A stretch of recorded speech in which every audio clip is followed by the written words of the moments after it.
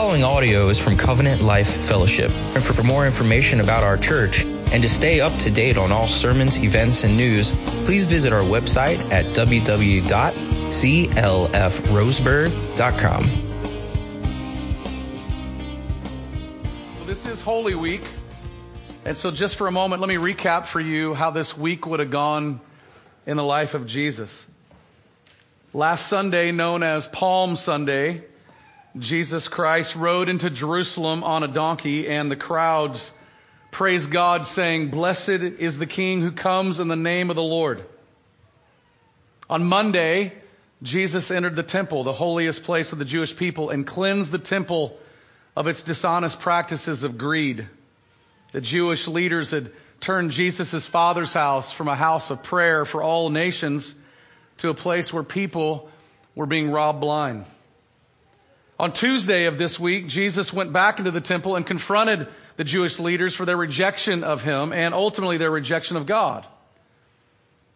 On Wednesday, Jesus was in Simon the leper's house, where he was anointed by Mary with very expensive perfume, while Judas Iscariot set his heart to betray him. Both events setting the stage for Jesus' death and burial. On Thursday night, Jesus met with his disciples in the upper room and celebrated the Lord's Supper with them. And then they went to the Garden of Gethsemane to pray. And it was there that he was betrayed by Judas Iscariot. The next several hours were a blur in Jesus' life. He went from illegal Jewish trials before the leaders of the Jewish religion to Roman trials before Pilate and then before King Herod. At each spot, he was beaten, mocked, and whipped with tools of the trade, which were meant for scourging and lashing of a human victim. A leather belt with ends of metal balls was used across his back, and a crown of thorns was mockingly placed upon his head. All the while, the Roman soldiers and the Jewish leaders spat on him and sarcastically mocked him.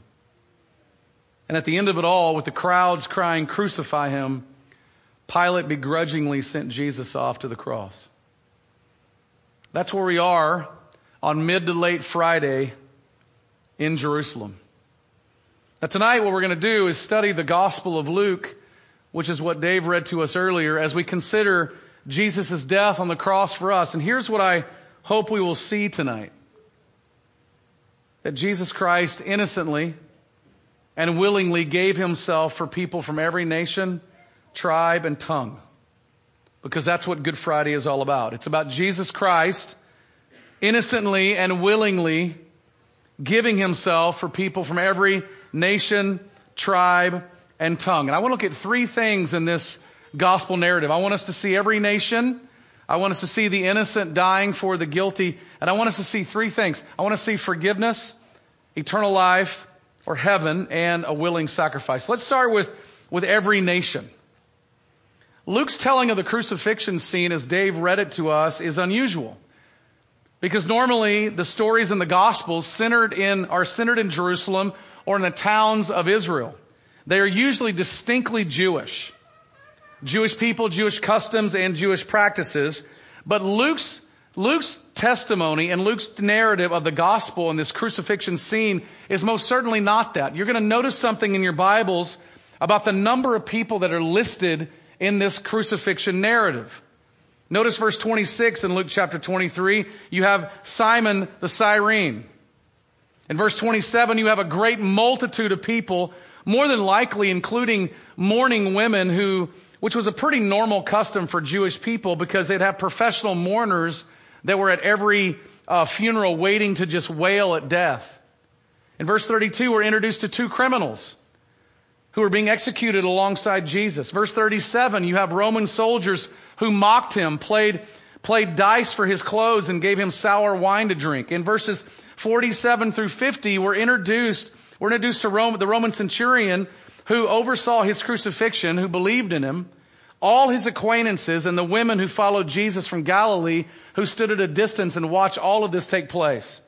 We're also introduced to Joseph of Arimathea, a member of the Sanhedrin who did not agree with putting Jesus to death, and it was a secret disciple of Jesus who asked for the body of Jesus from Pilate. There's a load of people that we're introduced to in Luke's gospel. And we're introduced to them in a very short span of time. And so the question when you read Luke's narrative, which is different than the other narratives, is why would Luke, who was a physician and a historian, give such detailed accounts about these particular people? Why would he give us detailed accounts of the different people who were at this crucifixion scene? Well, the first reason that we could deduce is it reveals to us the reality of Jesus' death. Luke gives us factual evidence, and he gives us actual eyewitnesses who saw Jesus die on the old wooden cross. See, we've got witnesses who are not just Jewish. We've got Romans. We've got the ruling class. We've got people who were followers of Jesus. We even have criminals dying on the cross. We have mockers of Jesus. See, there's some in the world that could say that Jesus is unimportant. Some could say that Jesus' death didn't matter. But here's one thing you can't do with Jesus' death. You can't say that he didn't die. The factual eyewitnesses play a huge role in Luke's account to help us know that Jesus Christ actually died by the hands of the Romans on a cruel wooden cross. But the second reason that Luke does this speaks to the reason for Luke's gospel. See, Luke's gospel is about people from every tribe, nation, and tongue being bought with a price by the blood of Jesus. Jesus didn't come just to be the king and the Messiah of the Jewish people. He came to be the king and the Messiah from people from all over the world. On Palm Sunday, when Jesus came into Jerusalem riding on the donkey, the Jewish expectation was that was the way their king was going to come. He would be in the line of King David, and he would sit on David's throne in Jerusalem, their capital. Some Jews thought that Jesus was it, that he was the king that was coming for them. But Jesus didn't just come to be the king of the Jews. He came to be the king of all. That's why Luke wrote his gospel. He wrote his gospel to a Roman citizen who was more than likely a member of the ruling class, to help him understand that Jesus came to save him, a Roman, a Gentile, somebody who was not of the Jewish people. He came to save people, not just all the people from Israel. He came to save people from all around the world. So when we read the account of Luke about all these people from gathering around the crucifixion scene, it shows us that Jesus Christ came to seek and to save people from every nation. He came for people from every language, tribe, and tongue. And see what that means for us is that Jesus' crucifixion scene is for us. It's for us. It's not just a Jewish moment carried out by Roman hands. This is a universal moment. A pivotal moment, the pivotal moment in all of human history, where the God of the universe is saying to people from every nation that there's a king and a savior who has come for you. Every nation is represented here. Innocent bystanders, wailing women, criminals destined for the execution chamber, members of the social elite can all be recipients of what Jesus' cross provides. Jesus' life and death are for people from every tribe, every nation, and every tongue. That's what this means, and it means it's for us. But the second point I want us to notice in this text is the innocent dying for the guilty. See, how did Jesus save us? And how did he actually become our king? As we're going to see, Jesus saved people from every nation by dying in our place. He didn't deserve to die in our place, but why? Why did God do it this particular way? Well, Luke shows us very clearly that Jesus died innocently. You're going to notice something throughout Luke 23 that's fascinating. Notice how often Luke makes reference to Jesus being innocent. Verse 4, when Pilate said to the chief priests and the crowds, "I find no guilt in this man." In verses 13 through 16, another moment when Pilate declares that he found no fault in Jesus. In verse 22, a third time he said to them, "Why? What evil has he done? I have found no guilt in him deserving death. I will therefore punish him and release him." And then notice the statement by one of the criminals at the cross in verses 40 and 41, recognizing that Jesus had done nothing wrong. And then finally, notice the centurion's response in Luke 23 verse 47. He praised God saying, "Certainly this man was innocent." Luke is trying to say something here. Throughout his narrative of Jesus' trial and crucifixion and burial, there's a very clear declaration by Luke. Jesus was innocent. He didn't deserve to die. He didn't deserve to go to that cross. So if Jesus was innocent, why did the innocent die? Why did the innocent die as the guilty party? And who is the guilty party that the innocent one is dying for? Well, the idea of the innocent dying for the guilty goes all the way back to the Garden of Eden. When Adam and Eve disobeyed God, our first parents sinned against God, and when they sinned against God, God said that they must die because of their rebellion against God. The payment for disobeying God is death. What Adam and Eve earned for us, our first parents, was death. But God showed Adam and Eve and us grace and mercy by revealing that death didn't have to be paid by the rebel or by the sinner. As soon as Adam and Eve were confronted by God about their sin, God clothed them with the skin of an animal as a payment for their sins. God covered their sin with the death of an innocent sacrifice. And that's the basis for the innocent dying for the guilty. Throughout Israel's history in the Old Testament, God gave them what's called the sacrificial system, where one time a year their high priest would offer up an innocent lamb, one without spot or wrinkle. And he would pour the lamb's innocent blood on the mercy seat before the presence of God in their temple. The innocent would die for the guilty. See, the point that God was making was death must be paid by someone. But in God's mercy, God's grace, God's love, He allowed for a substitute to die in the place of the sinner. The problem with Israel's sacrificial system was it was annual. Every year they were reminded, an annual reminder that they were still in their sins and in rebellion against God. And this system was intended to point to a day when there would be one eternal sacrifice for all time given. So when Jesus Christ showed up, when He comes on the scene, He's called the Lamb of God who takes away the sin of the world. Jesus Christ had come to be the innocent sacrifice for us, the guilty. He came to be crowned our King by dying in our place.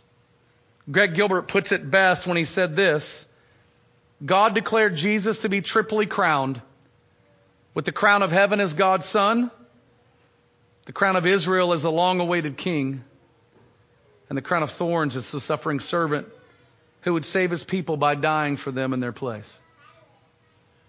See, that's what's going on in Luke chapter 23. That's what's going on at the crucifixion scene. Luke is powerfully declaring to us that Jesus died innocently for the guilty.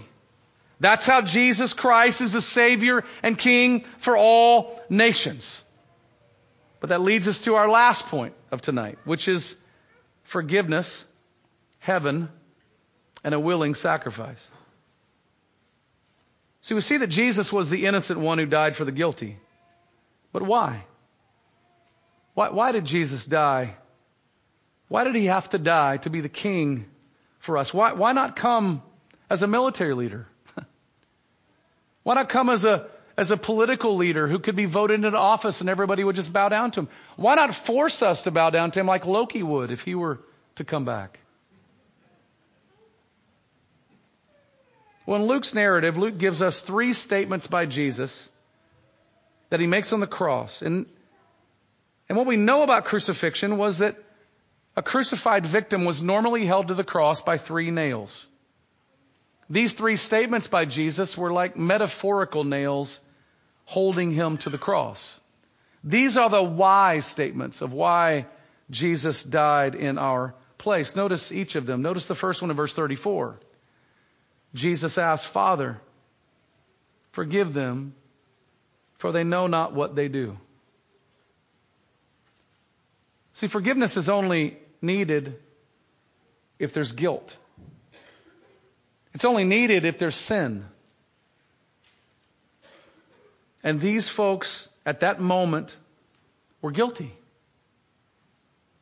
They had sent Jesus to the cross as an innocent man. But these sinners, when you read their story, these sinners are no different than just simple examples of us.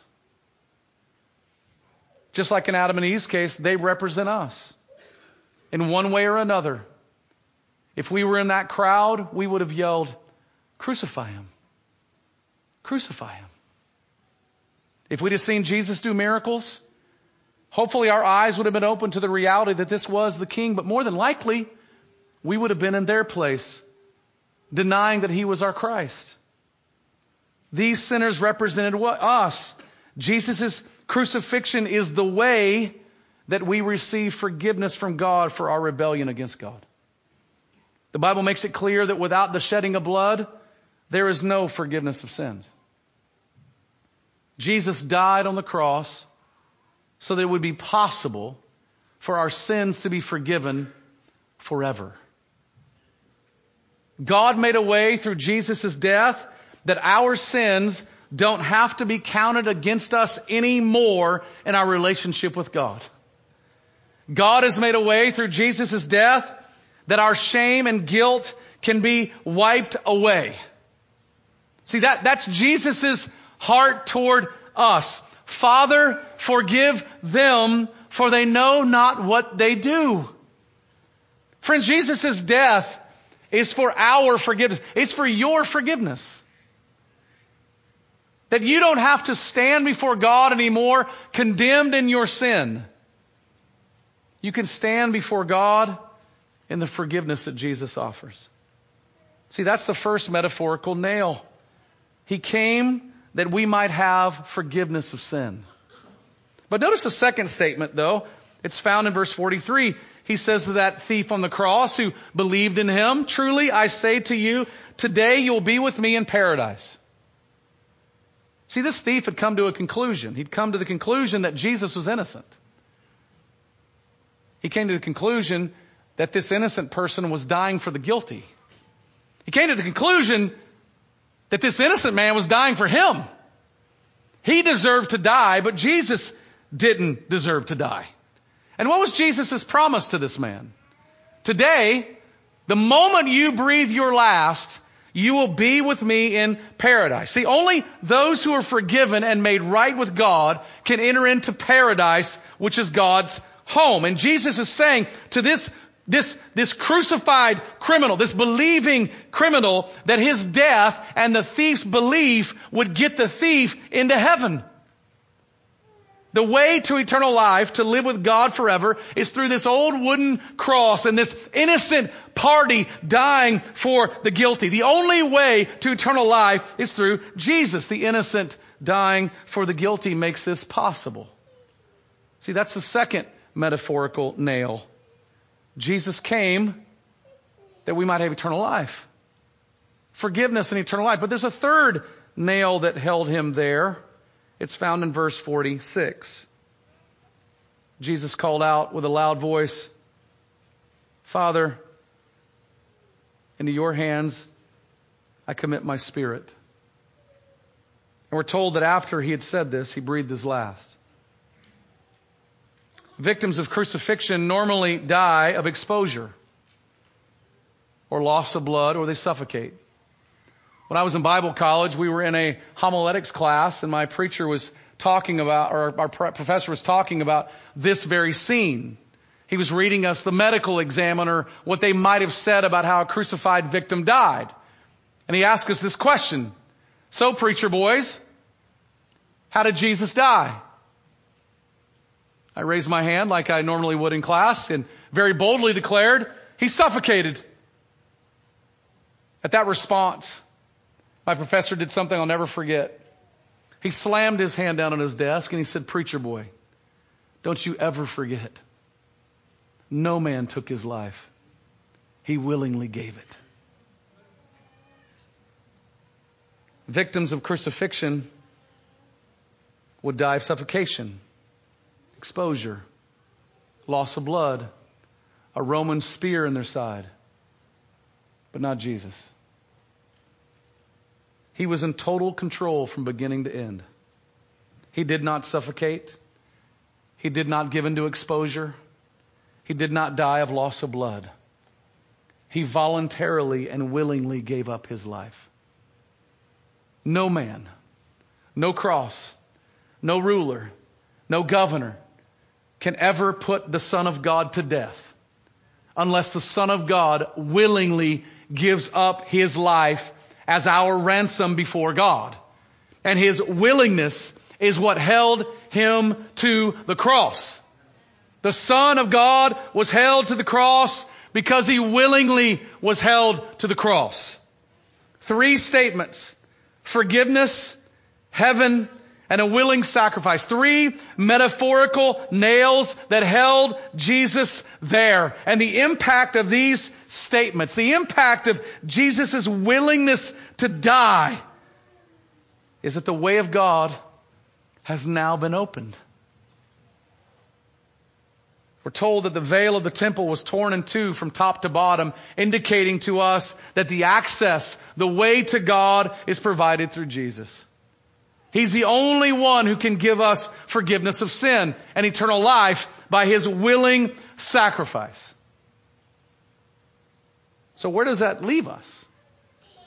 Well, it certainly leaves us, doesn't it, with 2 very clear decisions to make, because we can't ignore this man. We have eyewitnesses that showed us that he died. We can't say he didn't. We can say he might have not mattered, but we can't ignore the fact that he willingly died for us. So on the one hand, we can choose to put our trust in Christ. We can choose to believe that He is indeed the Savior. We can trust that He is the one who came and willingly lived in our place and died in our place. And when we say that we believe in Jesus, we're saying that we believe He's the only way to be forgiven by God. He's the only way to eternal life. He's the only way that we can truly be made right with God, because He is our substitute.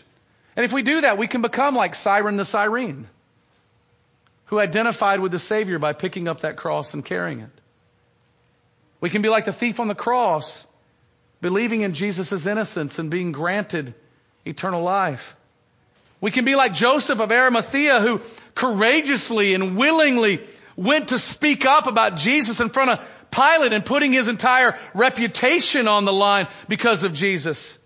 See, trusting in Jesus brings forgiveness of sin, the promise of eternal life, and the wonderful joy of our Savior King, who willingly gave up His life for us. We can choose to trust Him. We can choose to believe wholeheartedly that He is indeed the Savior King of our lives. Or we can choose to reject Him. A person who doesn't believe in Jesus is still in their rebellion against God. Has only the guarantee of eternal death, and does not see Jesus as one who innocently and willingly died in their place. So listen, if that's you,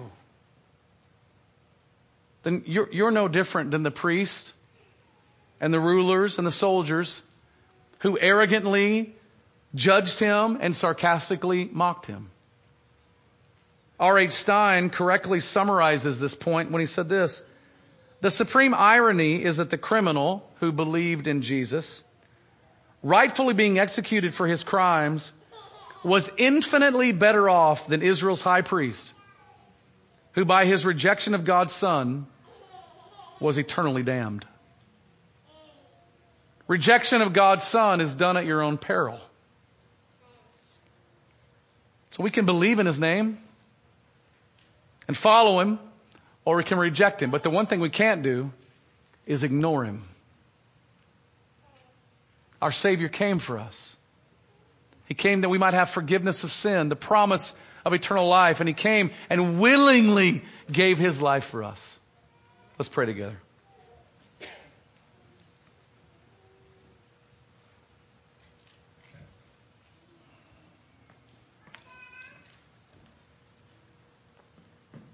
Father, we come to You because of Jesus.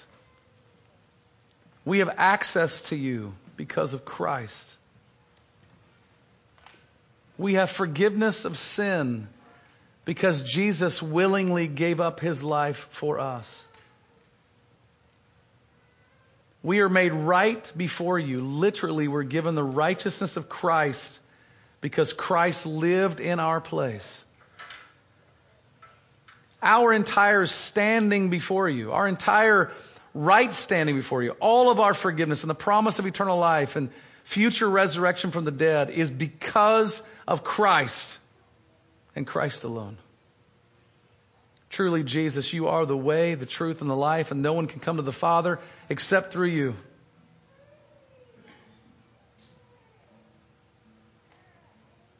And we, your people, come tonight to say thank you. Thank you for drinking the Father's cup. Thank you for fulfilling the Father's will. Thank you for taking the beatings and the mockings that we deserve. And thank you for dying in our place, the death that we deserved.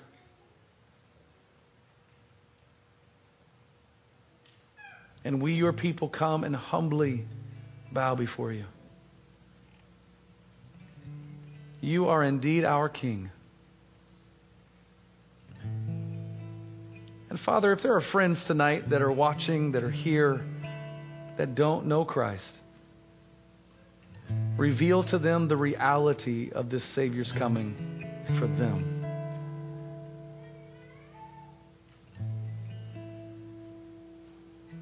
And we pray this in Jesus' name. Amen. This sermon has been proudly given in response to cherishing the gospel of Jesus Christ.